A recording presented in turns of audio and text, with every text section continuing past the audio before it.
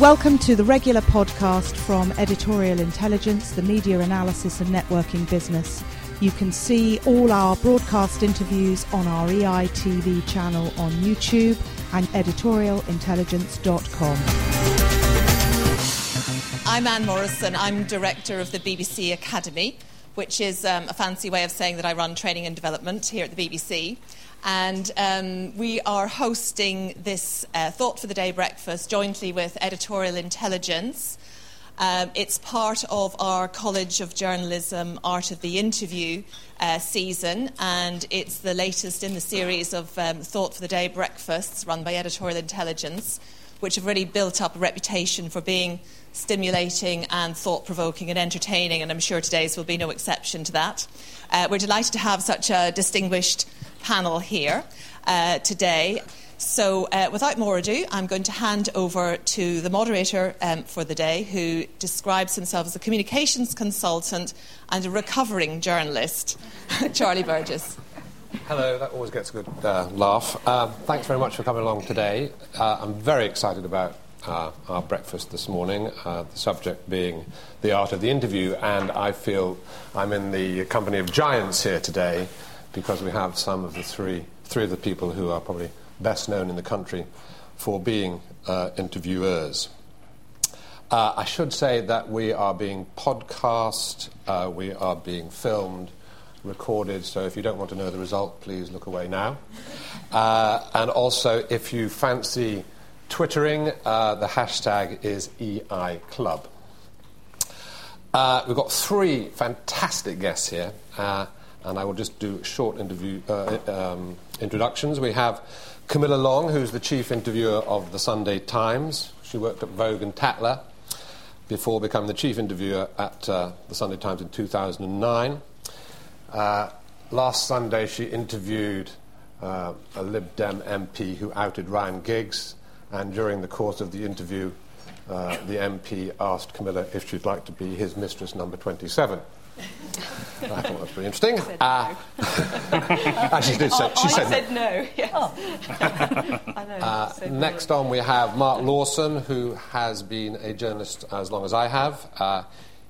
He's been on The Guardian and The Independent. He's a Guardian columnist, and he runs Front Row, the BBC arts show.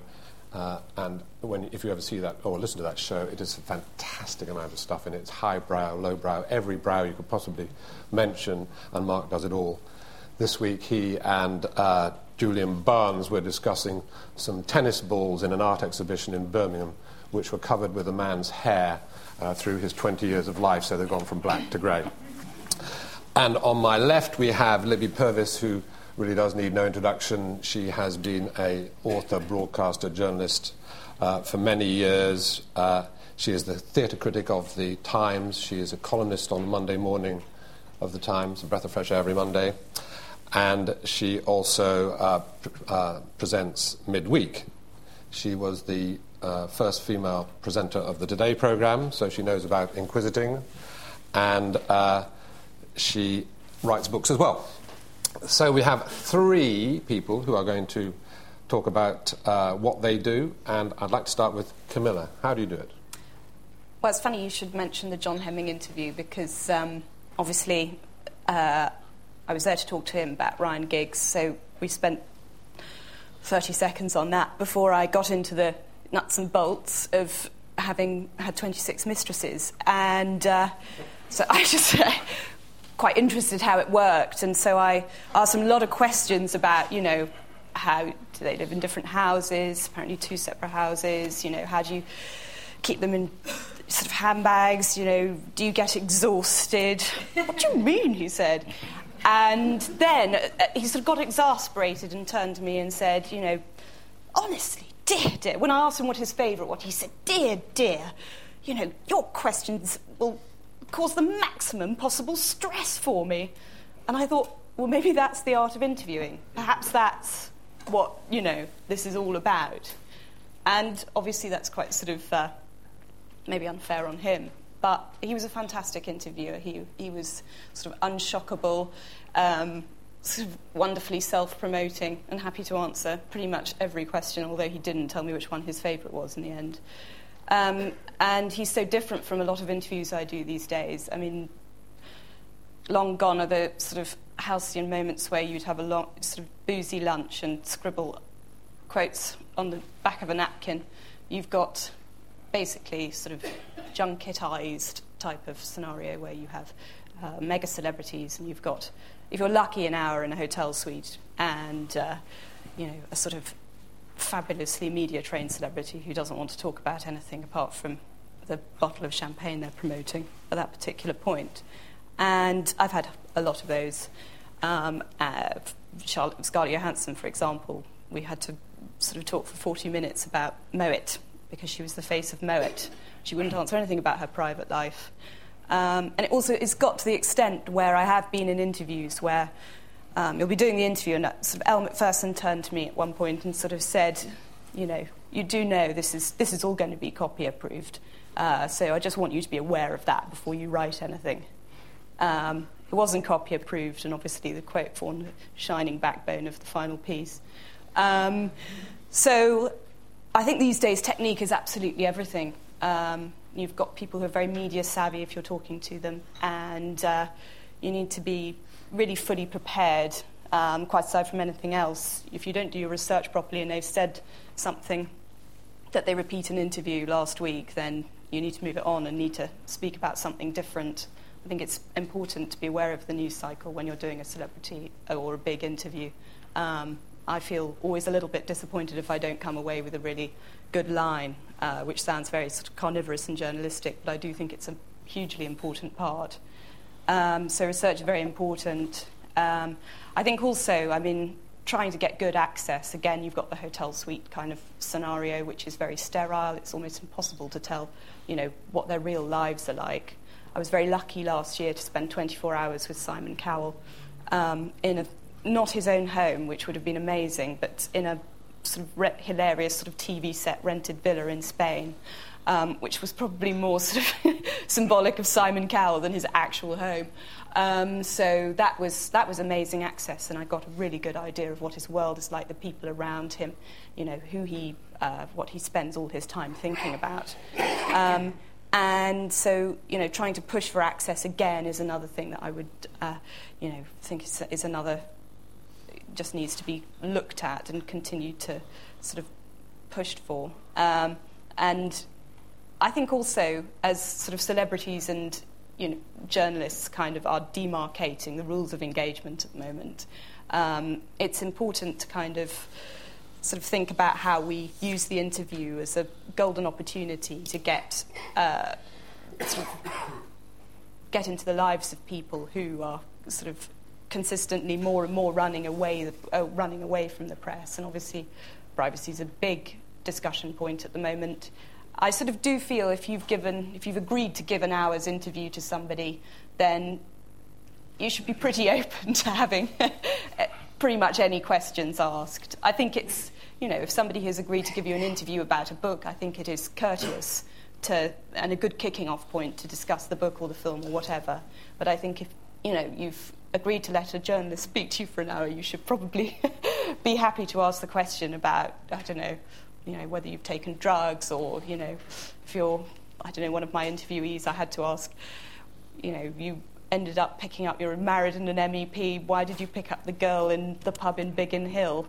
So, there's always the question, and I think that's the biggest sort of nightmare when you're doing an interview, is that there's always the question that you have to ask, and the question that they inevitably won't want to answer.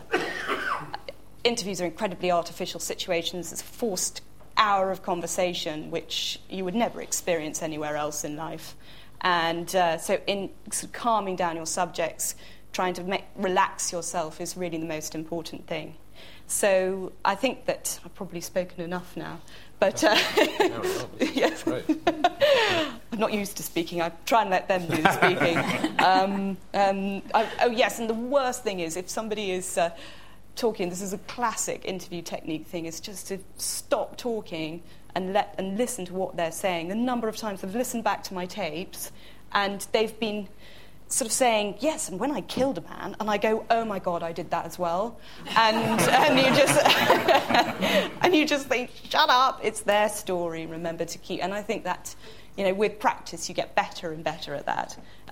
So, I mean, I think, I suppose in conclusion what I'd like to say is I think that as celebrities try and control interviews more and more, I'd really love it if journalists could use all their wiles to get fresher, sort of interview subjects and material and keep sort of that alive and not sort of bow down to the, OK, you've got 15 minutes in the back of a car kind of thing. I spend my entire life trying to sort of, get something original, get something fresh and get something different. And I hasten to add, this is all to do with writing because I've had very limited experience doing TV or radio. Fascinating. Before we move on to Mark, do you have a big question in your head that you're just working towards? Always. So you have one in your head before you... sweat about the question, and it's the timing as well. I mean, Ask it last, don't you normally? Ask it last. Sometimes they really want to talk about it. I think if there's been a big scandal and, they know that you want to talk about it, I think then sometimes they'll, sort of totally open up quite quickly, and you can usually tell. And then there are some brilliant interviewees who will simply answer any question going. I mean, I ran out of questions with Jordan because, I mean, that is a problem. Sometimes you get, and you realise, oh my God, I could literally ask you anything. So, yeah. Fascinating. And now we move from print into broadcasting. Mark. I've also done quite a lot of print in the past, and I feel a great envy of Camilla saying an hour because it was a great shock to me when I started doing interviews for radio in particular and TV that the basic slot for interviewing a celebrity is 4 minutes. I mean, that's what you're given. And you negotiate up from that or you simply won't leave the room. And it's a terrible tension because that is what you normally get. I mean, I did Nicole Kidman for radio last year, and they gave us 5, which they thought was incredibly generous. And there's somebody sitting in the room timing it and timing it and counting it. And they hold up, and you're tempted to give it back when they do that one, because that means 1 minute to go. And then they do that one, which is half a minute, and then they do that. And it's so that's one of the constraints you have to deal with, and that's quite terrifying. I don't want to depress anyone, but I always think that, and I've come to this view over 20 years, I think basically all interviews fail. I mean, I certainly include my own in this, fail in some way. I think it's the form of journalism that is most likely to fail. For a lot of the reasons Camilla mentions, which are the access and restraint. You see, at a simple level, if you're commissioned by a newspaper editor or a television commissioning editor to write a piece or make a film about Manchester United, a documentary, and they won't cooperate, you can still do it, and actually you can do it incredibly well, and you can talk to other people, and you can use archive. But at the most simple level, if Alex Ferguson won't talk to you, as the BBC has known for 10 years now, and he actually is not talking to Sky either at the moment, I think, after what happened the other day. If they will not talk to you, there's nothing you can do. There's no other way of doing an interview with Ryan Giggs than Ryan Giggs talking to you. And so it's, I think, most likely to fail for that reason. And there are 2 questions that... I sometimes think seriously about giving it up because of 2 questions. One of them is, what were they really like? Which, it's amazing to me that interviewers don't kill more people. Because once I spent literally 20 years negotiating with John le Carré to do an interview. And he finally did it, and we did it on radio and TV together, and it went out an hour on TV and then 3 half hours on radio. And then somebody came up to me on the street outside here and said, I heard your interviews with John le Carré on the radio, and I saw the one on TV. What's he really like? And it's amazing the number of people who say that. But I think it's quite revealing because, and it's not a stupid question because it's an acknowledgement of how artificial the whole thing is. And then the other one, and I think this is different because you are on the whole interviewing people in the news, and so... But the other one now, and I think a lot of people, particularly in broadcasting, talk about this, actually people doing newspapers, is did they say anything? And routinely now, if you interview anyone, you'll be phoned up by the news desk or BBC Online, and they say, did they say anything? But the definition of what anything is astonishingly narrow. I interviewed Philip Roth, which again took about 15 years to negotiate, and we got an hour and a half with him, and it was, he was interesting stuff if you're interested in Philip Roth. But the definition, there was nothing, he didn't say anything, because he hadn't said anything about J.K. Rowling or the Harry Potter books. If he'd slammed J.K. Rowling and said that Harry Potter was terrible, there would have been a newsline out of it. And I think it's very worrying, the desperation to get a newsline out of every single interview that is done. This morning, looking at the papers this morning, there's headlines saying, Stephen Fry, I may kill myself. And the may is quite long term when you look at it, the quote, and terribly hedged round. And he said it in every interview, including several I've done with him, that you have to accept that if you're bipolar, that is a possibility and it's something you fight against. But it's reduced in this morning's newspapers to I may kill myself. As if, by the time we come out of here, it might have actually happened. Got Stephen Fry's Twitter? Is it still operating? And so that, and I think that's really worrying, because what happens is that, and I've talked to lots of journalists about this, you suddenly have a feeling your interview has failed because there's not a simple line out of it for the news desk. And I spent a lot of time, I'm not depressive actually, but I sound as though I'm depressed all the time, but I do these interviews with people who are quite important in the arts, and suddenly at some level you think, I know that's failed because there's nothing for News Online to take from it. And I think you have to be really careful, because if that becomes the criterion, what is the news line out of this, then there are huge numbers of people who you would never, ever interview. Because what they have to say is fascinating. And I say this is very different to you interviewing people in the news. But they have fascinating things to say about ballet or novels or whatever. And somehow they don't matter, because they're not. And you get into these mad situations where you interview an actor who's in a show about schools, and you ask them what they think of government education policy. And as you do it, you think, this is mad. Who cares what this person thinks about government education policy? They're an actor playing a teacher, and last week they were playing a policeman, and next week they'll be playing a serial killer. But I find myself fighting that. You find yourself asking that because you know that they will actually take the line of actor just out of RADA doesn't think government education policy is very good, and that is seen as a news line. So that's, anyway, you see, that's my thought for the day. So that worries me. And I think Camilla said most of the reasons why I think most interviews are doomed to fail. It's the time restraint is the basic thing, not just these 8-minute or 4-minute windows, but I've always been interested in this because the number of broadcast interviewers who get accused of being rude or interrupting all the time. And in some cases it's personality, but in most cases it is simply the time restraint. That politicians in particular know perfectly well that they can just run the clock down, and if they can survive for 8 to 10 minutes without saying anything, and so you have to interrupt. So I'm incredibly sympathetic to most broadcasters who are accused of that. And the only way round that, actually, and it's difficult because there's a great pressure to be live in broadcasting, the only way round that is to pre-record. Most of the really big interviews for Front Row I would always pre-record, because when they do the 20 minutes at the beginning about their new film and how their co-star was the most challenging person they've ever met, we just cut it all out and then just go to the bit where the real interview starts. So I think so time is the big thing. And then there always is an agenda. They're always trying to sell you something. As Camilla said, they're trying either to sell you a book or a film at the basic level, or a political campaign, or simply themselves, a version of themselves. And so you're always trying to go around that.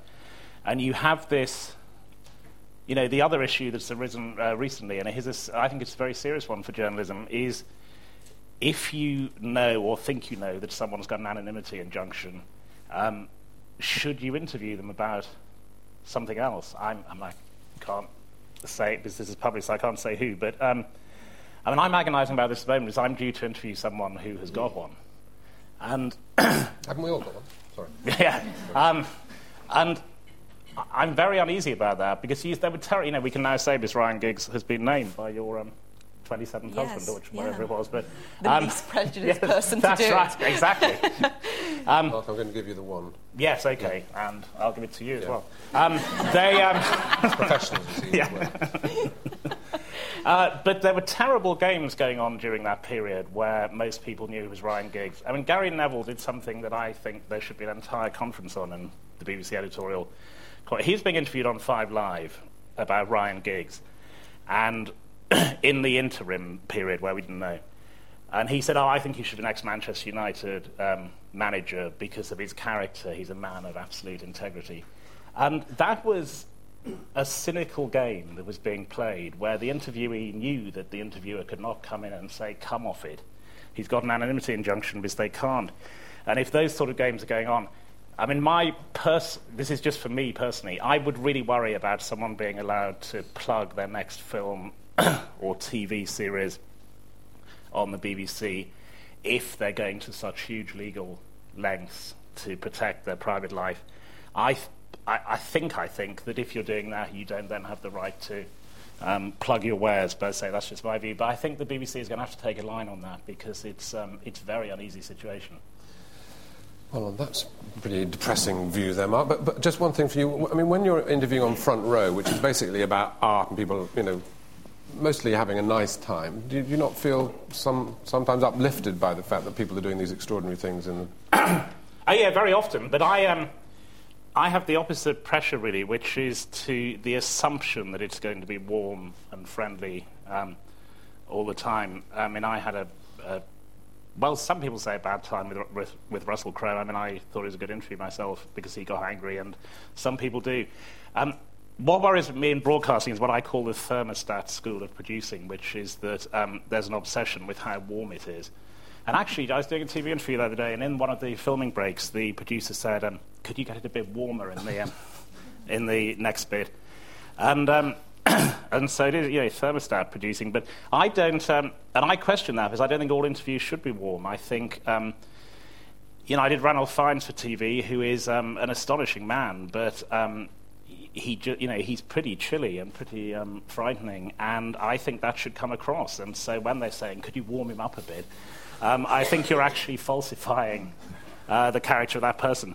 And very quickly, say there is an assumption it will be warm, particularly arts ones, but I think...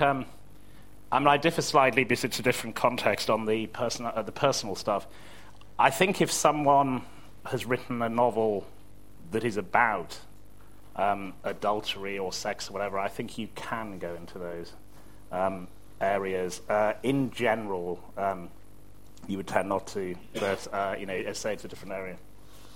Well, thanks for that. I should say that my interviewing career started and ended about 25 years ago when I interviewed an Everton manager when I was on the local paper and got permission to take him for lunch. He said, "Is the paper paying for this?" And I said yes, so he ordered lobster and a very expensive bottle of wine. I then asked him, "Well, so what about the dressing room unrest then, Billy?" And he said, "I'm not talking to you about that. If you think you're going to get anything out of me, forget it." So I went back to the office, and all I got out of it was a headline that said, "Billy Bingham remained defiantly tight-lipped last night," as rumours spread throughout the city that his club was in trouble. Anyway, let's move on to someone who's much more successful at it than I could ever have been. Libby. Yeah, it's been fascinating. By the way, I'm not tweeting. It's just I've always liked to have notes. It's one of the things. I have notes in front of me all the time during midweek, and I then don't look at them. I completely depart from them, but I like to have them. And my printer was broken. It is fascinating the contrast, because of course what I've done the news stuff on Today and so on, and in fact more recently on the education programme, where you're just looking to get facts and statements and technical explanations out of people as tidily as possible. And that's different. What I do now is different from either of the other two, because it's the short form live radio interview. It's kind of the opposite of Camilla, because we give them 10 minutes. We're limiting them rather than the other way around. And we don't pre-record, except usually one at Christmas, and then you only ever snip out a couple of minutes of more embarrassing stupidities of your own. So really it's live and it's there, and it's sort of, therefore it's kind of a different form. And it belongs in what you might call the feature zone, in that you're looking for flavour, you're looking for the recounting of personal experience or of expertise. You're still challenging people a bit if they're not giving you that, but it's not a sort of newsy challenge. And it is important to make people feel safe. And curiously, they often feel safer when it is live, because nobody is going to chop them up and take out the news line, because that's not how it works. I've done some newspaper long-form interviews as well, and I always feel a bit uncomfortable at the fact that I'm picking the juicy bits. But when it's live, there is a kind of safety about it, and that can actually create a kind of warmth, and warmth makes people feel safer, and therefore they sometimes, as it were, give away. And I don't mean in a nasty sense, but they give away, they give out more of themselves than otherwise. See, Rand Fine sitting around a table with 3 other people with us, he did warm up. He was funny. You have to kind of get at the bit of him which is funny. But I can see that on television, feeling on the record, serious Mark Lawson interview, he would be different. I always think there are 3 rules for people doing the kind of thing I do, or starting out doing the kind of thing I do. One is listen to the answers, even if you think that you've done all the research and you know what the answer is. They may well head off down some other track where you must follow them quietly, like Camilla, kind of not saying much, but just, good heavens, what is he going to tell me now? That isn't in any of the other interviews. You're not looking for the news line, but if it starts to come, fine. So you listen to the answers. The second thing is it's not about you. I feel very strongly about this. Obviously, some young interviewers will grow up to be Graham Norton or to be Jonathan Ross, and it's all about them and its personality. It's a kind of Mrs. Merton-style comic act. That's what it is. The terrible danger is that people think, well, they are the successful and rich ones, therefore I must behave like that, therefore I must ask clever, larky-sarky questions. And that is not how you get stuff out of people. If somebody sits in front of you, sort of basically saying, I'm cleverer than you and I know more and I've got control of the microphone, you don't want to tell them anything. You want to say, yeah, I did, sort of, yeah, whatever.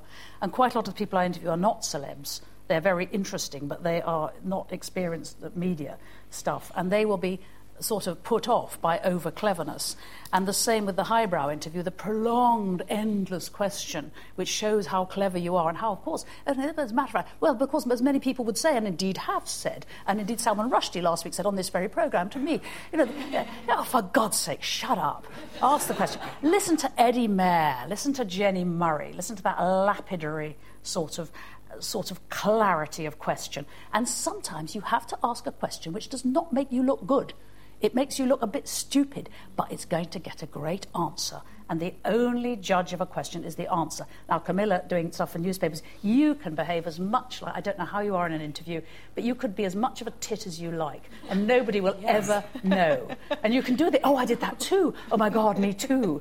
You can get anything out of people if they think they're mirroring. You do that on the radio, and it's, whoa, when you think, even on 5 Live, you don't do that. Certainly not when it's live. Though I'm sure Mark Lawson, on recorded ones, you can sort of say, oh, yeah, I've had hair trouble too. So those are things. And the third thing, he's professional. The third thing is that some things are none of our business. They really are not. I think it is interesting to listen to the wise words of Homer Simpson, who said, the lapidary phrase, he said, look, if these people didn't want guys going through their dustbins and saying they're gay, they shouldn't have tried to express themselves creatively. I actually think that actors and, that if they draw a line, absolutely draw a line around an area of private life, fine. The interesting thing, though, is that very often something is kind of relevant, as you said, the adultery novel, and you can sort of go that. Sometimes people will come at the very personal stuff, and it might not be guilty stuff, it might just be sort of poignant stuff. They will come at it a bit obliquely, and they will suddenly open a tiny little crack of possibility. I wouldn't have dreamed of asking David Attenborough about how his life had been since his wife died. It was a very long... Everybody knew that it was a wrenching and terrible tragedy. But when he was on midweek, we were talking about wildlife, and I just said, casually, what does wildlife make you happy? And he said, I don't know the word. And I said, well, is it consoling? because that was something I'd felt myself in bad times. And he suddenly said yes, and he talked very beautifully. He didn't mention his wife. Anyone who knew his wife, I would say, but he said, in times of great personal trouble, yes, to see the geese flying. And that was it was a magical, sort of heart-stopping moment. But I wouldn't have pushed any further for that. Another interesting one is Patrick Stewart, who has mentioned his violent father because he works partly with a domestic abuse charity, and so that was kind of a half-open door. But again, he'd been through that. I didn't see that it was my job to ask how violent was your father. Let's have a bit more of that now, not in a 10-minute interview. But then he started talking about how difficult he'd always found it to express rage and evil in acting parts, and so then I mentioned the thing. I said, well, you have talked in the past about a violent father. Has that been something you've used? And he suddenly gave a very good, full, touching answer to that. So you sort of push a bit, and that's it. But as to the business of injunctions, I find that is fascinating. We've lately had a senior interviewer in this very building who had one out, which I find the most uncomfortable thing to come to terms with. Really, I mean, he then outed himself and the whole thing became a bit chaotic. If I was talking to the actor who we're all talking about, without mentioning his name at all... He was on 5 Live last week for an hour, actually. I'm sure, very, very often. I would say, if I knew there was the injunction out, I would actually prefer he wasn't on the programme. No, that's what and I would say, look, let's just draw a line around that. And apart from anything else, that enables them to realise their publicity may slightly go down in good areas if they refuse to, to... The complication is, you see, there is, because of the, famously the terms are misused, you see, the anonymity injunctions we know pretty much. But you see, there may well be people interviewing who've got an actual super injunction and we have no idea. Had one on midweek recently, gave him a very benign and amusing interview, and later on, my brother, who is on Pop Bitch the entire bloody time... everybody needs a brother on the internet, trust me. He said, oh, did you know what he did? And so on. And I was absolutely bloody furious, because actually one of the questions I'd asked sort of made him sound rather cosy in that particular area of his life, and I was not happy. So that's difficult. That's sort of the pure dishonesty thing. But on the other hand, if it had been public, if it had been gossiped about and written about, I probably wouldn't have asked him about it, because we wouldn't have probably had room. You can't, though, can you? I mean, that's the problem we've got. What, can't ask people personal questions? Well, no, but you can't. I mean, if we were interviewing this actor, we can't refer to the rumours that he's got this super injunction. I mean, it's but if he hadn't got... What I'm saying is, if he hadn't got the super injunction, I would probably let it pass. Yeah.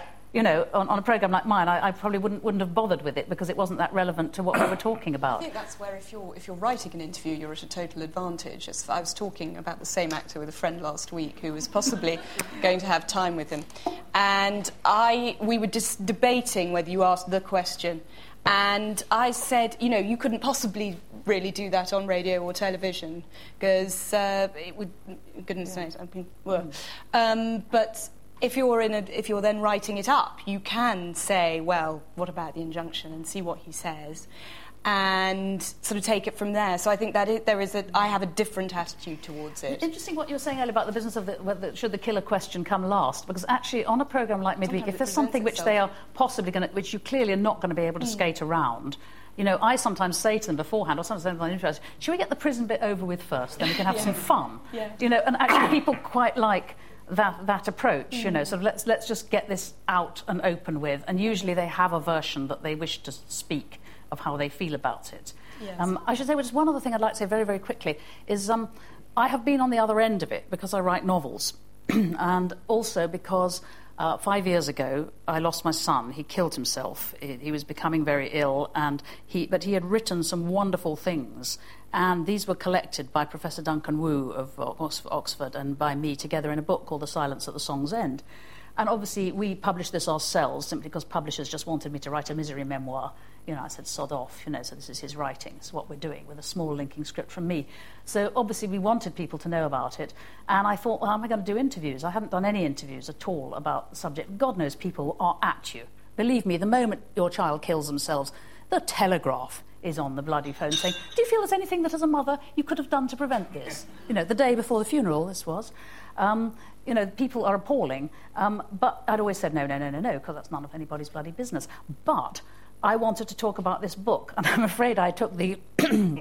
for the first outings, I've done it several times now with journalists, which is fine, I said, I will do Jenny Murray on Woman's Hour, and I will do Outlook on World Service, and that is all. And I did those two things, because I knew that Jenny would ask the hard and quite painful questions well, and that I would wish to answer her honestly. You know, but I knew, as a journalist, I knew exactly who I was and was not going to talk to. And I think people are getting more and more savvy about that. Would you be interviewed by Camilla? I don't think I'd be quite famous enough, come. actually. But yeah, I probably would, because I don't actually have any secrets. I mean, I have talked about the whole business of losing a child before, partly because, you know, you do website things and so on for Health Talk online because it helps other people. And I don't have any secrets. I've been married once and I haven't had any affairs. And I don't know how you could embarrass me. I'm sure you could think of a way. No. I mean, you could say you're actually a bit of a phony, aren't you? And I would say we all are, darling. So yes, I probably would, but I don't have secrets. If I had secrets, that would be different. Before I open up the floor, you said that that you thought there were certain areas in an interview that should be off limits. Isn't there a pact? I mean, Camilla interviews stars who are there to plug their shows, but they know they're going to have to reveal something of their private lives, because that's what we all want to know. We don't really want to know about the background, about how a movie was made. We want to know, you know, how they live. Isn't there a moment when you open yourself up and you've made a pact? No, I don't think there is really. I think not about everything. I think what is interesting to me is what is there of you that has gone into this creative, interesting performance, or what have you put into it and where did you get it from?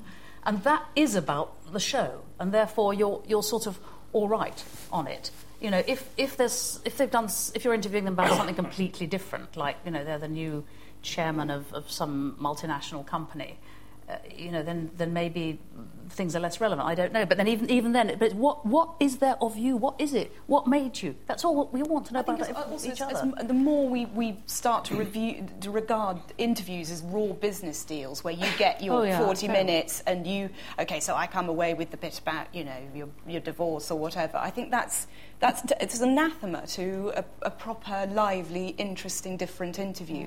And I really fight against it, and it drives me mad when you're sitting next to... I mean, you know, I was talking to Leonardo DiCaprio's girlfriend, Bar Raffaelli, and the only reason I'm there is because she's Leonardo DiCaprio's girlfriend. So, of course, I ask her, hey, what's it like? Because I obviously speak in her, you know.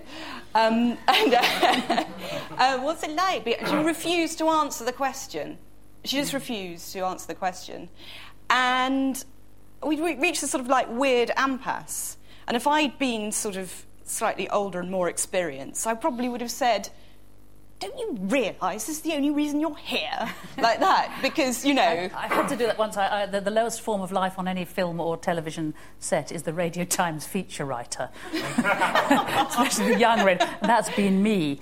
And I did at one stage, there was one very distinguished actor who was totally determined to give me... Like, he'd been told by the producer to come over and talk to me for 5 minutes. He was doing I said, well, do I do this?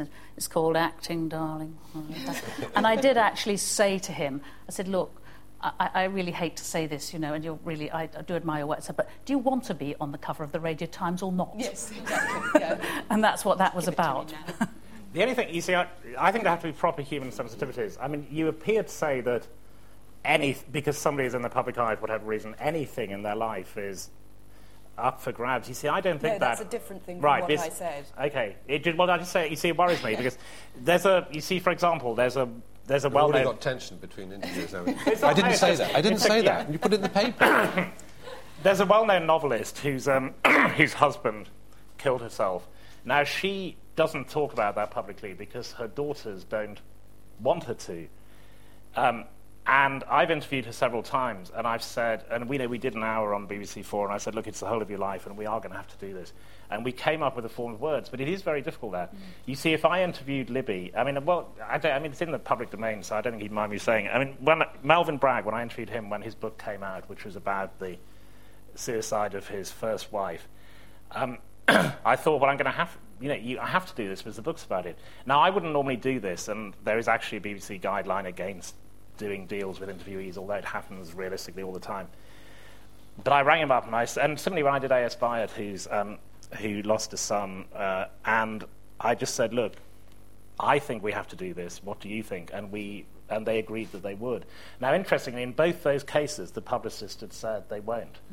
And I find that increasingly the case. I mean, I did Phil Collins for TV, and his publicist rang up the day before and said, just to make it clear, Phil doesn't talk about any personal or professional issues. And I said, but hang on, we've got an hour to fill. So if I can't do personal or professional, and he said, I'm just telling you. But that was really, because he then came, and you see, you could put this in, but I couldn't because I didn't mention it in the interview, but we were in the makeup room beforehand, and he said, have my lot been on to you? And I said, yeah. And he said, what did they say? So I told him, he said, don't say anything to that, just ask me anything you want. And so often the publicists are more protective and they haven't even spoken to the guest. Just tell you a very, very quick counterintuitive in Art of the Interview, Phil Collins' story. Years and years ago, he was standing in for Simon Bates on Radio 2, and I was asked at very short notice by the Radio Times, somebody had dropped out, to rush down and interview him at his studio. Well, I had children of the wrong age at the time. I didn't know who Phil Collins was. I didn't know. I couldn't pre-internet. Couldn't get at any facts about him. Knew absolutely squat about Phil Collins, except that he was standing in for Simon Bates. So I just went along and sort of said, "What do you feel about this standing in for Simon Bates?" And he talked about it. I said, apparently he's a great friend of yours." He said, "No, he's not. He's a bit of a prat, actually." And I said, "Well, do you like the radio?" And he went into this terrific riff about being a child and listening to the radio and what it had meant to him and all that stuff. And I just wrote all this stuff down and sent it to the Radio Times for the money.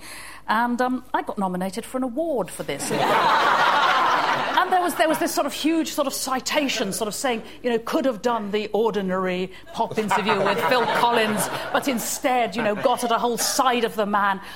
I couldn't have done the ordinary pop interview with Phil Collins, so there you are. But sometimes it pays to be a prat. Have any of the three of you ever agreed to copy approval, or would you? No. Can't do it. No. Well, in the BBC, you can't, although it does happen, frankly. But I mean, you're not supposed to. And or at the Times. If you had the number one star in the whole world, whoever that would be, maybe Phil Collins, would you? No, Never. Yeah. No, the Times doesn't either. I've done stuff for them, and people do ask.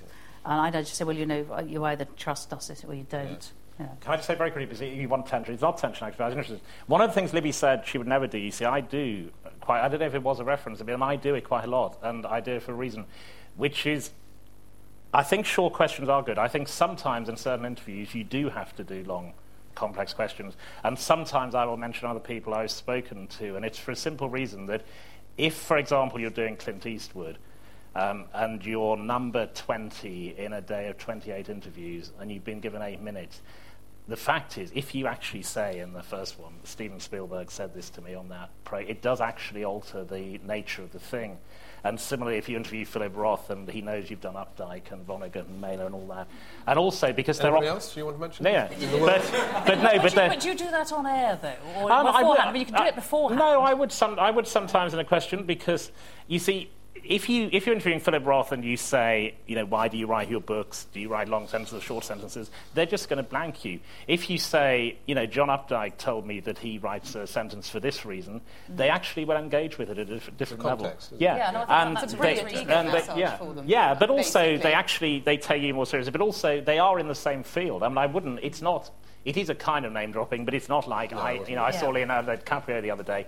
It's somebody who is in the same field of theirs. But also it gives you a slight glorious possibility that they might say, well, of course, Updike's a prat. Then you've got a newsline. Yeah, we got that because we actually got one accidentally because Tom Wolfe got violently angry about John Irving and John Updike. So.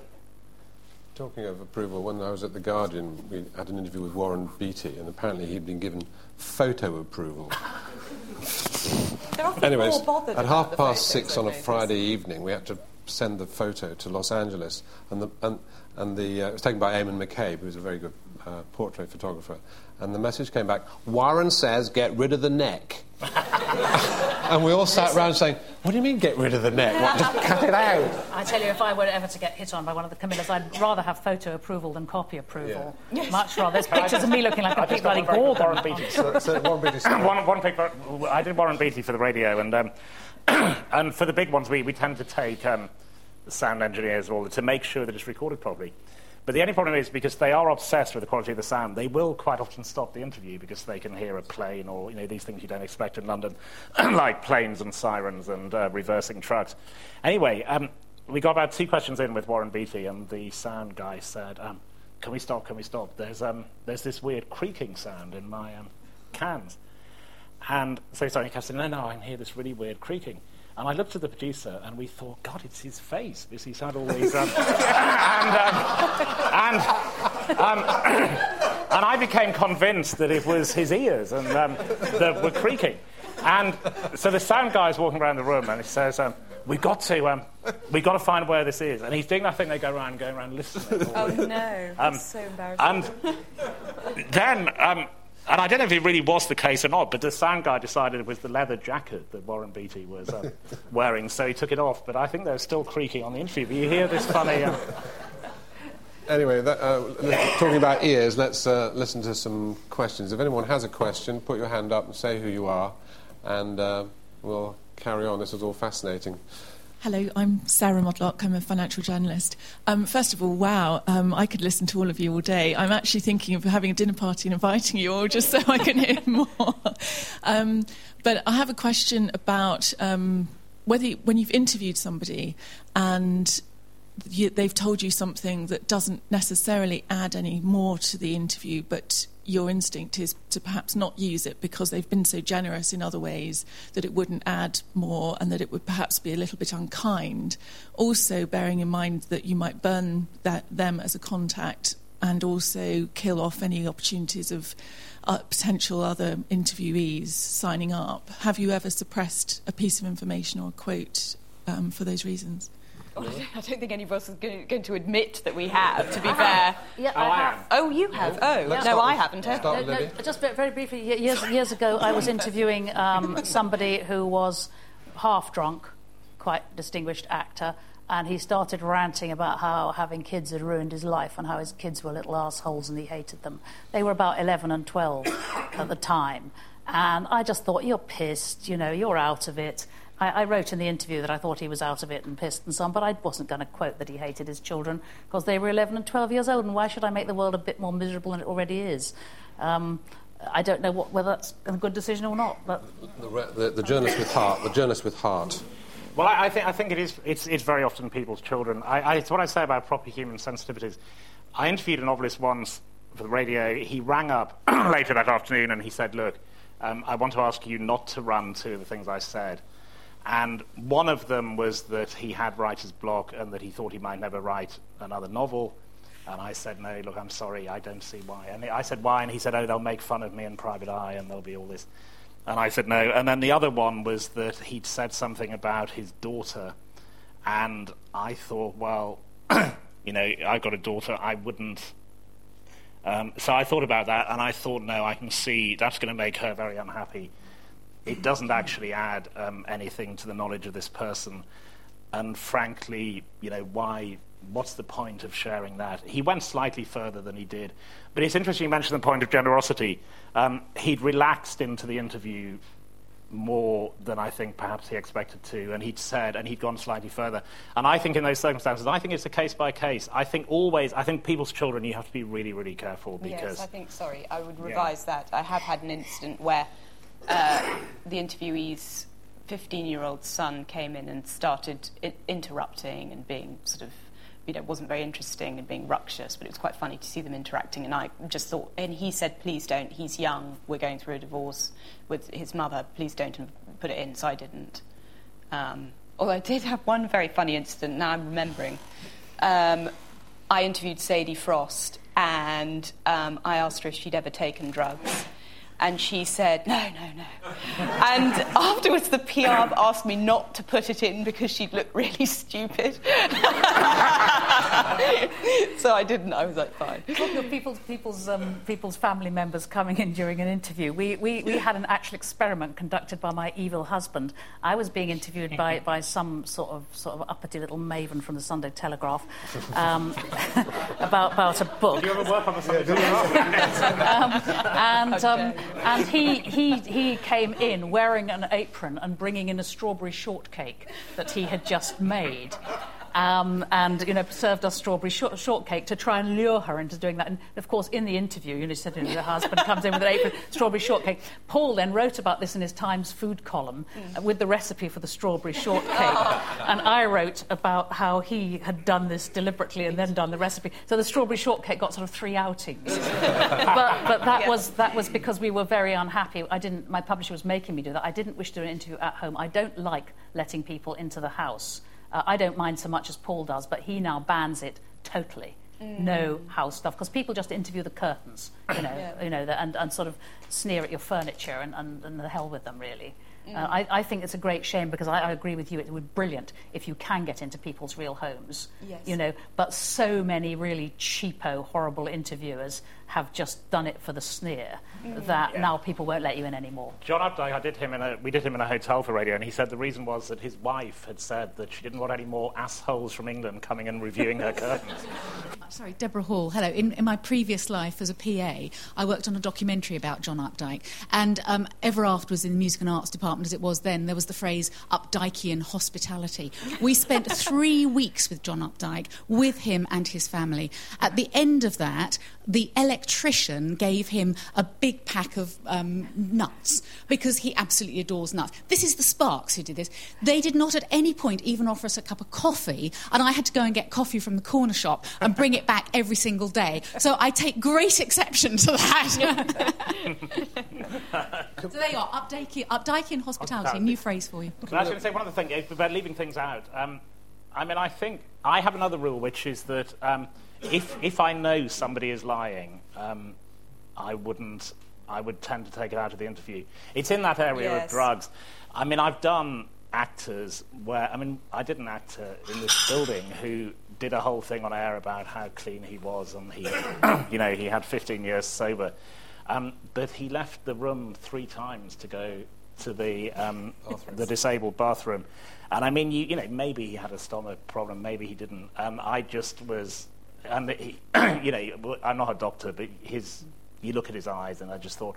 So I thought, what's the point of running that? Because they're obviously lying. And again, you get into these areas where people talk about their fantastic family life, and you know stories, and I just think no.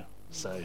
But you see, we can't do the insisted or claimed or whatever. There's no way of doing that on radio. We had one pop singer who pitched up for midweek and was absolutely silent and monosyllabic and glum in the hospitality room. By the way, 20 minutes in the hospitality beforehand is really important to me. You never talk about the subject you're going to talk about, but you try and make some kind of reasonable human connection with them. But he just wouldn't say a word, and he just went off to the gents and came back and was absolutely sparkling.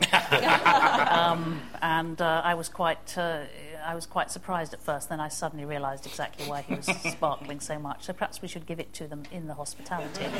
No, it's the water in the bathrooms in the BBC. You want to try it. If anyone wants to go now, please feel free. Another question here.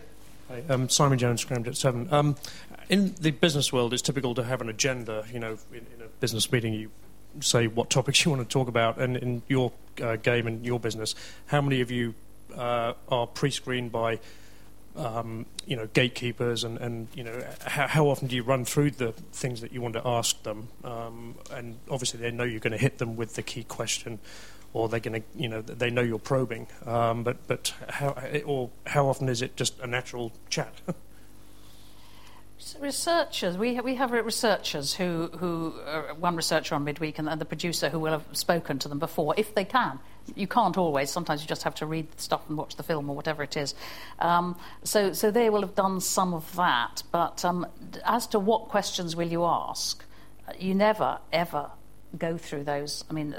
With them, that would be disastrous. That would cause too much preparation. Sometimes, if somebody is really shy and nervous, I do tell them what the first question's going to be. If they're amateur interviewee, the first question. You get the impression that the first question you set it up. Well, the setup first, that's just round the table so their voices are heard. It's an irritating thing, but it means if everyone's voice is heard, it means you don't have to keep introducing them later on in the programme. But no, their first actual question of the interview, sometimes an amateur, you will sort of say, yes, actually, look, the first thing I'm going to ask you is this. We're going to start on that. But normally, no. And I don't like the idea of... Sometimes people ask for a submitted list of questions. The Duke of Edinburgh's office did when he came on Midweek. they asked for a submitted list of questions, and we said, well, that's really difficult, but among them might be, and we mentioned 2. He never even looked at them, didn't give a toss, it was the equerry. And so, he was perfectly happy with anything. In fact, he loved being on Midweek. He wrote me a note afterwards saying, it is so much more fun than when one is all on one's own. And you sort of thought, here is this guy. For years and years, he's been doing one-on-ones about the World Wildlife Fund and stuff, and he's been longing to do the chat show circuit and mix it. Mark? Sorry, what's this question? The question was, do you ever have submitted questions? That. No, I try to have no... I aim for no contact whatsoever with the person beforehand. It was you have the green room. You see, we don't. I avoid them if possible until I get into the studio. So for the TV ones, we were made up in separate rooms and that kind of thing, because I just think that any contact is risky before an interview in various ways. I think that the person... There's something odd that happens in any kind of broadcasting, whether it's live or pre-recorded, and I do both. And I've done it myself as an interviewee. You think, have I just said that? And you don't know whether you've just said it in the interview or whether you said it in the green room. And I think it's better to remove that ambiguity. And I prefer the producers to have as little as possible to do with the PRs. Because actually, if you talk to them, well, as you well know, they start putting regulations on. And often the PRs will say, can they talk to me beforehand? And we just always say no, because I never see what good could come from that conversation, because it would only be a restriction. It would not be encouraging. It's very important, that thing you say about people not saying the same thing twice in 20 minutes. But, I mean, I just try and avoid them doing anything about their subject, really, in the green room. We generally manage to talk about something else, or they each talk about each other's thing a little bit, because there are 4 of them. That's better. But I find that the personal contact before is helpful, partly because, of course, a lot of mine are not as distinguished as your top artists would be, and they're afraid.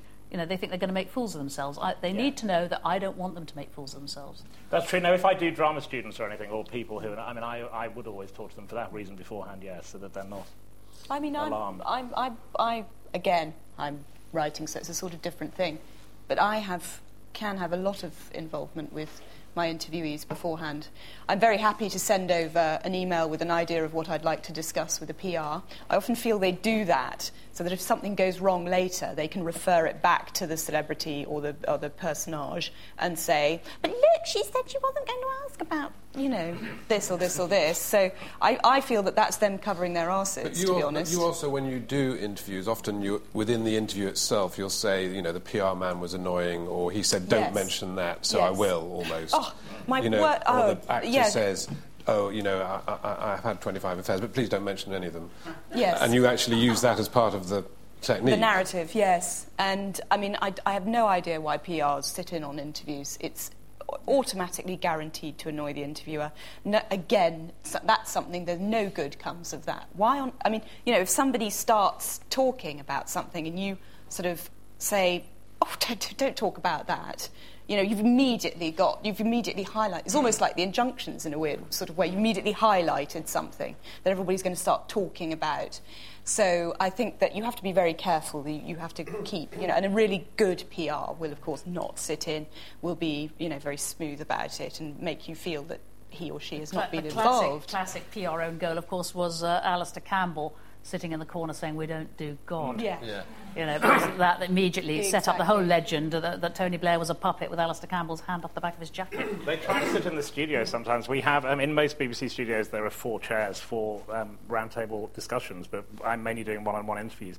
And there are certain PRs who just come in, first actually, and they plonk themselves down in one of the 4 chairs, and they expect to be in the studio. So I just tell them to get out. But the funny they're then behind the glass, and so they do start doing these frantic signals. And a few times on air, I've said, "Your PR is making frantic cutthroat signals behind the glass," but they can't actually see them. As a journalist turned gamekeeper, what I basically say to people is, don't say anything you don't want to see in print. It's that simple. Exactly. So if you're stupid enough to start talking about something you don't want mentioned, you're stupid. Hey, celebrities, you can say, I don't want to answer that question. Yeah. It's and they do, and experienced, will be very charming about it and just sort of move off. Do you do any if you've been getting on really well, do you ever do any off the record afterwards that the machine is switched off, the notebook is put down, you just sort of say, I was wondering, is so-and-so all right? I don't try and trick them into that. Yeah. No, this is not trick. I did it the other day. I interviewed somebody who has a very distinguished parent who I know to be advancing Alzheimer's, just because I know people who know him, and I kind of put everything down and said, look, this is not about the interview, but I just want to know how is he. Yeah, you know, okay. that was for real. But it suddenly occurred to me that actually this was for a newspaper I was doing it. Oh my God, does he believe that I'm tricking him? No, that I try and not sort of interview anybody I have any particular backstory or back narrative with. Otherwise, it does get very complicated like that.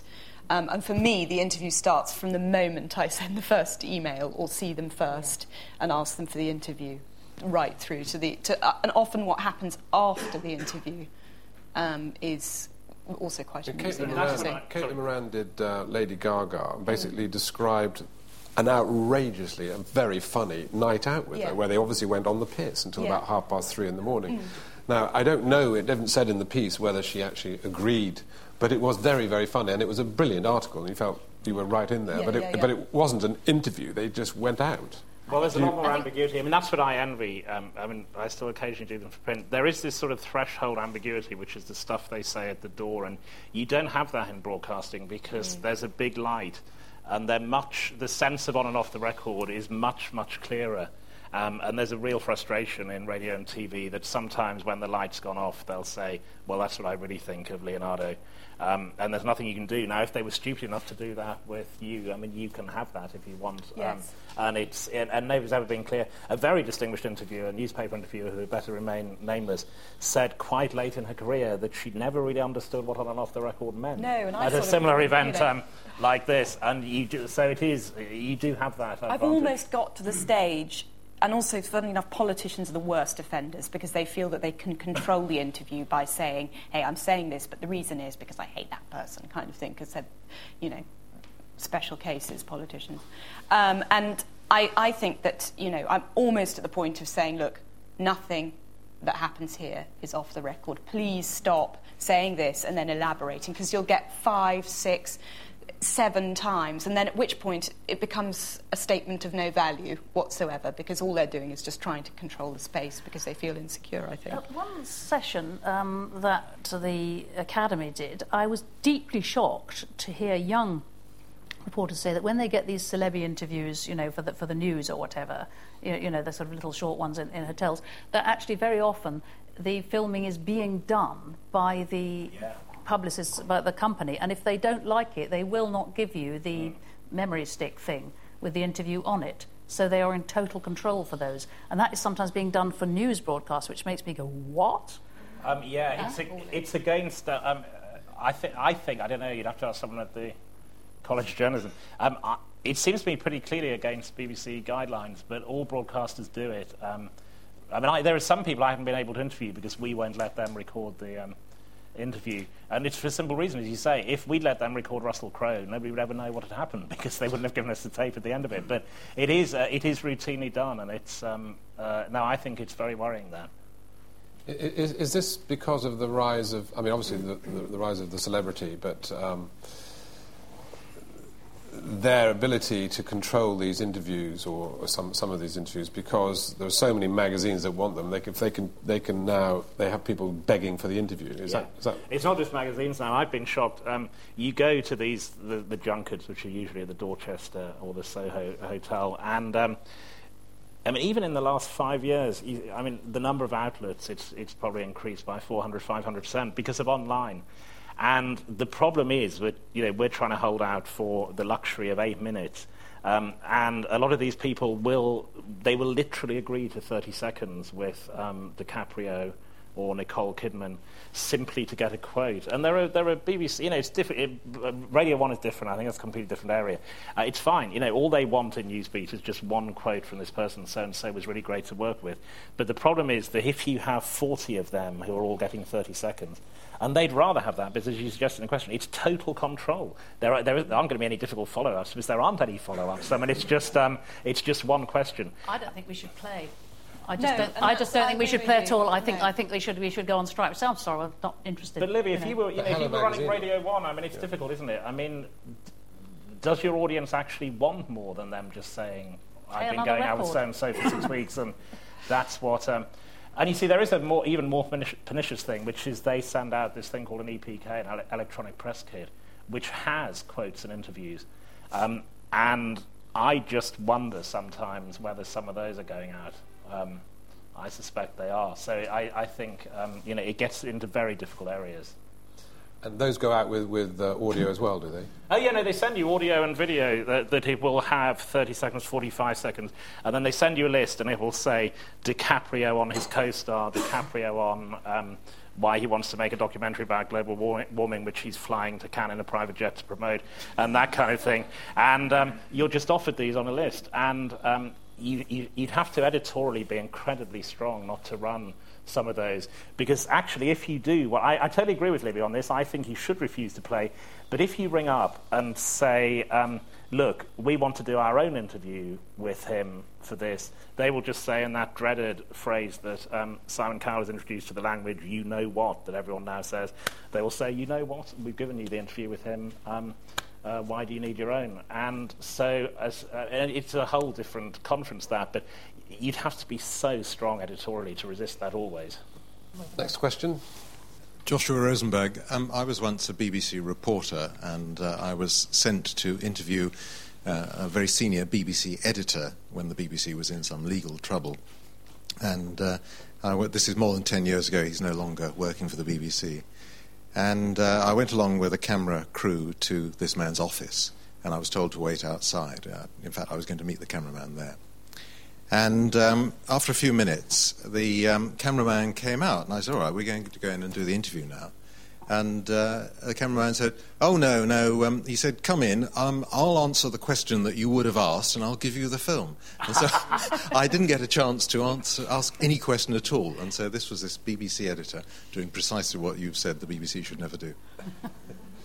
Simon Alterman, I know we're all familiar with the idea that people give interviews because they're pushing something. I've noticed on the sports pages now, a lot of sports people appear to give interviews providing their sponsor gets a name at the bottom of the article. I mean, not because the sponsor is launching anything or doing anything, just that's the price of the interview. And I'm wondering if that's what you think of that, and if that's spreading to other areas than sports people. It's horrifying. I think it's... I mean, I was watching a BBC sports programme the other day, and it did say at the end, Stephen Gerrard is an ambassador for Lucozade Light Orange or something. And I think that's hilarious, though. It's horrifying, though. But it's wrong, though, isn't it? I think that I don't read the italics at the bottom of interviews. I'm completely agnostic when it comes to credits, I have to say. I know that's probably a bad thing to say, but I think that, I wouldn't agree to one. But, take it by case basis. I mean, you know better than me, but I think it's the case. And I say all these decisions editorially are reporting because you end up losing the interview. But I think it's the case, isn't it, that if you interview an England cricketer, they have to have the Vodafone cap on. I mean, that's in their contracts. Yes, and so it doesn't matter what guidelines you draw up as the BBC. If you want to talk to Strauss about the Ashes, he will be, the first thing the audience will see is Vodafone. And I don't know how you deal with all that, because I'm like Libby. I mean, I'm theoretically very puritanical about all this, but you end up with networks and newspapers that just don't have any of these people, and you can't really put a thing on the front page or be running captions on screen saying the BBC does not cooperate with sports stars who insist on promoting. I mean, it's hilarious I'm obsessed with football, and so I watch a lot of it, but it is hilarious in those interviews, the extent to which they get in the sponsors. Gerrard will always be in an Adidas shirt. Yeah, he has to wear the Adidas. But some of them go even further, and they say you must have run 10 miles in that game, and they say, Lucozade Light or whatever, it's, had it before the game. And some of them will really do that, and there's nothing you can do because it's live.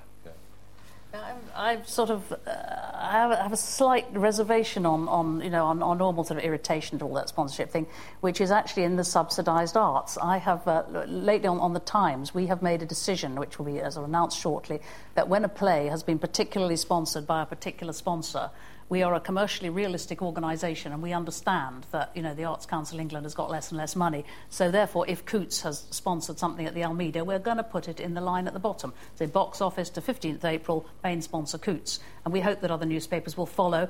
I bet the BBC will never follow. No, but we're not allowed to do that. But I think that is a pity, because there are cases where, I mean, people now talk openly about the Travelex season at the National Theatre and so on, that if commercial companies are not going to support the subsidised arts because they think they'll get no credit for it, then they won't do it. And therefore, I think, one has... I have a slight... I feel that actually, come on, they put money into this, they didn't get anything out of it. You're not saying bank at Coots or drink Fanta or whatever. Also, it'd be good to encourage other big That's the whole point. I mentioned this to an artistic director the other day, and he said, oh, my God. He said, I hope you really are going to do this. And I think the newspaper is going to do it at my sort of urging. Because he said, then we will be able to go to companies and say, look, you will get the word Fanta at the very end of a theatre review. What's not to like? All I would ask, you see, the only question there, because we have this weird thing, and I think it's very odd, is that whereas you can refer to the nationwide premiership on the BBC and all that kind of stuff, Hedges cricket, all of that, we can't say Travelex or whatever, we're not supposed to. The only area is, you see, I had this, is that I think you have to then be allowed, if you wish, to make a point of the incongruity of somebody sponsoring a certain thing, because it does arise in the arts.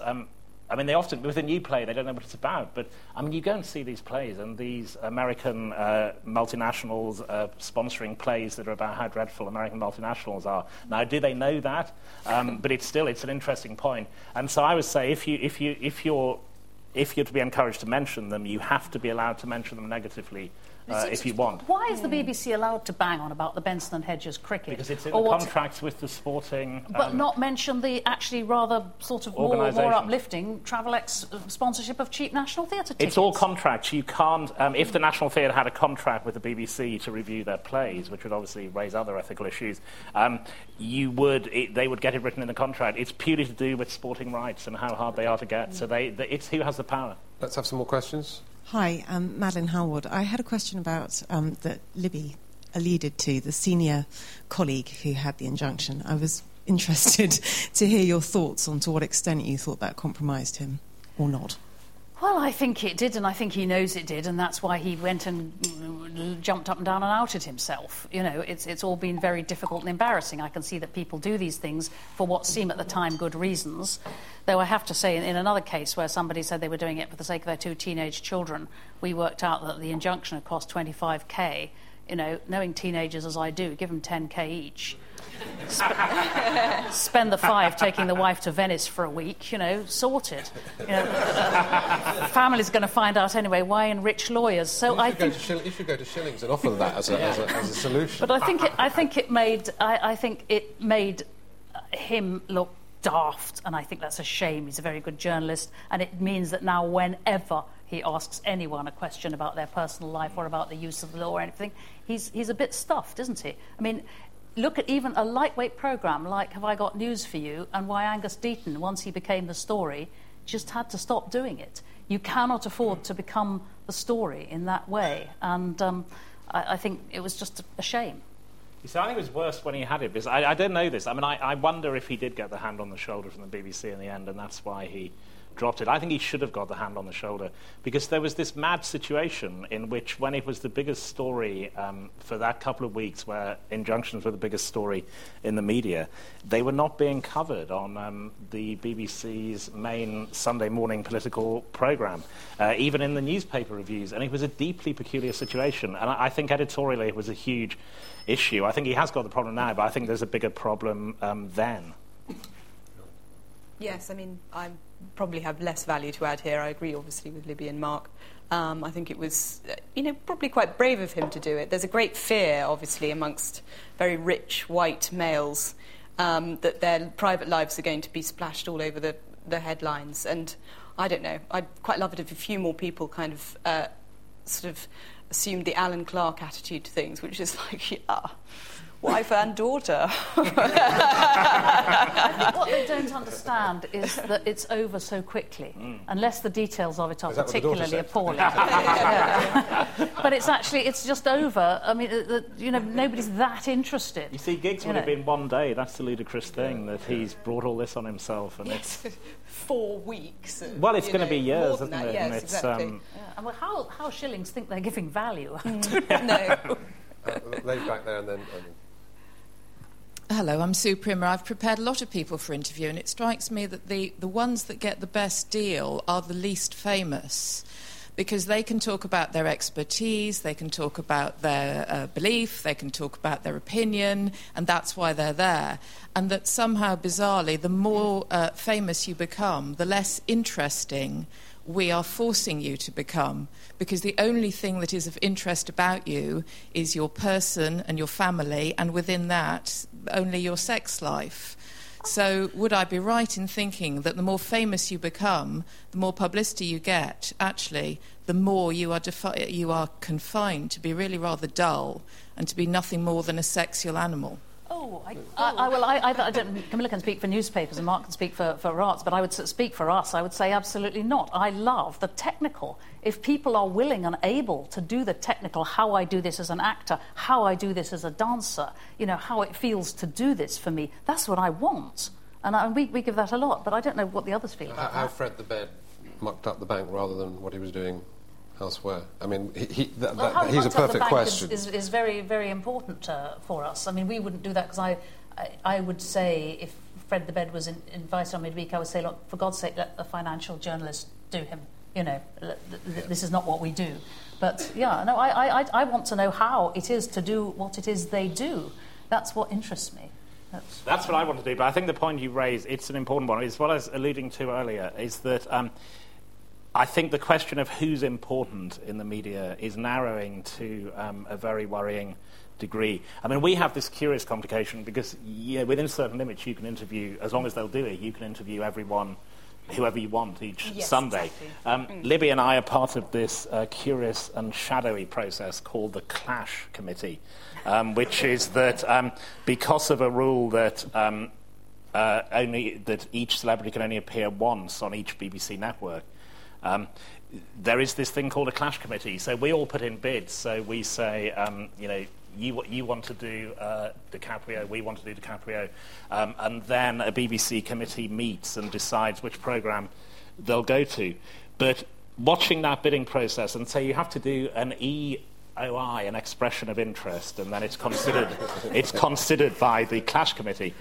And it always says on the when they send around these reminders for the meeting, it always says 3 p.m. the Clash, and I always imagine this all these BBC execs in this band. But what's really interesting and worrying, I think, is that when you look at the EOIs. I mean, there's a Paul Theroux novel where someone says there are only 20 people in the world and they mean 20 people matter. The EOIs are all for the same 15 people. And actually, there are hundreds and hundreds of people who are available. But it creates this pressure where... I totally agree with Libby about our process. I mean, one of the ones I'm proudest of, which is... the other day I did Wayne McGregor, the choreographer, and I don't know much about choreography, and most of the audience wouldn't, but I did feel I got somewhere with him about why he does what he does and the technique of it. But there was a basic feeling that was just something we ran as a filler because we couldn't get the really big people. And I think you have to be really careful because I think often, which is what Libby's saying, the best interviews can be with the small people or the unknown people. And very quickly on this, what worries me looking at the BBC archive is that the people who are really big now in all the areas, they were done on BBC programmes when they were no one, when they were in their first play, when they published their first book. And my big concern is that when you look back in 30 years, that won't be the case. You don't get interviewed until you're on the Booker Prize shortlist or until you've won the Booker Prize. We do. We have all sorts of non-entities. We love it. No, well, OK, but how many first-time novelists would you have done, for example? Oh, several. Yeah, well, several. We've done several, but actors. I think I would argue that when you look back, how can I prove this? I think when you look back, and I think there is a disinclination in a lot of areas. You may be the glaring exception to interview people who are not well known. We had that Tracy Emin in the back of the cab before anybody had heard of her. Very first show. Bit of controversy here. Camilla, the question was... The question was, do people get less interesting the more famous they get? I think that what we're forgetting here is the person that we're writing or broadcasting for. They don't want to... I think it's disrespectful to assume that all they're going to want to know about is whether, Simon Cowell, what kind of girls he shags. I think they're going to want something a lot more sophisticated than that. And I think that the best interviews are much more spontaneous, and with a super famous celebrity, they will, have a wealth of experience that you want to write about. And I think we should try and get away from, we need to ask certain questions, the question, get away from sort of recoursing to cliches like, where did you get your ambition from? Or, how come you're so successful and stuff like that? That's in the preparation for an interview. I spend a lot of time trying to ask questions that nobody else has asked. But that feeds into our sort of obsession with celebrity, which I think in some ways is very disappointing. Most of the most exciting and interesting interviews I've done have been with brilliant, unusual, hilarious, and sometimes really awful people. And they're the ones that generate the most talk. And people say to you, I saw you did that on Sunday. About a year ago, I did a Muslim fundamentalist. Literally the most ridiculous man I'd ever met. He was trying to take the coffins through Wootton Bassett, and he's still doing these stunts. And what I did was, there was a lot of hype in the papers about how frightening he was, encouraging terrorists. When he turned up, it was very clear to me he was just incredibly stupid. And what I tried to do in the interview was just show this, and it was very funny. He called me Audrey throughout the interview, and in the end, he sort of like flounced out. And so, I sort of remember that as an interview of somebody who was just, amazing character sketch. And in the process, I would slightly hope that young people, maybe young Muslims, if they were reading that and looking up to him and thinking he was somebody to sort of hitch their sort of, beliefs to or whatever, they would read it and think, this is absurd. That was a completely brilliant interview. I loved that. Hilarious. It was one to do. The business of an obsession with celebrity sex lives. I think this is very much driven by the kind of whole Heat magazine, kind of rather Eufy Hello magazine airhead thing. And I just keep thinking, possibly it's my age, a wonderful rhyme of Dorothy L. Sayers, where she just said, as I grow older and older and totter towards the tomb, I find that I care less and less who goes to bed with whom. That's I suppose very much my approach to interviewing people. Dominic Rogers, just wanted to ask about confrontation in an interview and how that can spell out a really exciting event, like Frost Nixon, for example. Camilla? Well, as Julie Burchill said yesterday, I do love a scrap. I think that if it happens, it happens. It's, as I said at the beginning, interviews are very artificial situations. They can be quite frightening for both parties involved. And I've had interviews where the other party has been so, nervous that they've actually sort of preemptively attacked me. So you're out of control of anyway. And, I think that, I don't really know what to say. Sometimes it happens and sometimes it doesn't. I don't think it makes any difference, particularly to the quality of the interview. When I did Elle Macpherson, actually, we had this really awful interview. Terrible interview. She was very prickly and told me that she had copy approval and things like that. And then when I got back to the office, my editor received a call from her saying, we didn't like her. Could you send the person that you were originally going to send? We'll do the interview all over again. My editor said, no, we can't. Of course we can't. But we'll send her again. So back I traipsed, completely different person. Still unpleasant, I have to say. Yeah, well, I have 6 people who've walked out, which is a little list I keep. Tell us them all. Well, not that you remember them, of course. No, I do. Well, 2 of them, they're not well-known people particularly, but they are in order. Russell Crowe, Sir Alex Ferguson, Jeffrey Archer, Robin Gibb, Mark Elder, the conductor, which was a curious one, and Errol Morris, the American documentary maker, all for different reasons. Sir Alex was because I... asked him a question. Well, yeah, that's the problem. But I said... I was getting nowhere at all, and I said, well, I'm very conscious when I watch the matches that, particularly on Sky News, Sky Sports, there'll be a camera on you for virtually the whole game, and does that make you self-conscious? Are you aware of it? And he said, never even think about it. And I said, well, I have been, I probably shouldn't have done it. And I said, but that thing you do at the end of a game where you hold up your watch and you tap it like that, it's a bit theatrical, isn't it? And he appeared to take theatrical as a euphemism for gay. And he, which perhaps it is in Glasgow, I don't know. And he started shouting, who's he calling theatrical? He started shouting to the PR. And so he went. And then they all raised different things about interviewing, because Mark Elder he had refused, or said he would refuse, to conduct the Rule Britannia at the last night of the proms, and the PR had said that he wasn't allowed to be asked about it, and I thought that was absurd, because it would be silly not to. So I asked him, and he just stood up and walked out. And Robin Gibb, I can't remember what it was actually, but anyway. Enough confrontations, yeah. It just reminds me of the football. I once described a football as being ubiquitous, and he saw me the next time and said, "You call me that again, I'll smash your face in." I've had two people attack each other on midweek. We had the famous Joan Rivers and Darcus Howe spat, where I just basically stood back for quite a lot of it and thought, well, I'm not their nanny, and Joan has a serious point here. She thinks she's being accused of racism. She wasn't being accused of racism, and Darcus is now making it worse and worse. And so I let it go for a bit. But I had a phone call in the middle of the afternoon from Joan, so I didn't know how she got my number. She rang me at home saying, honey, did I call that guy an asshole on the BBC? I think, the BBC has some reverence. I said, no, Joan, son of a bitch. She said, oh, thank God.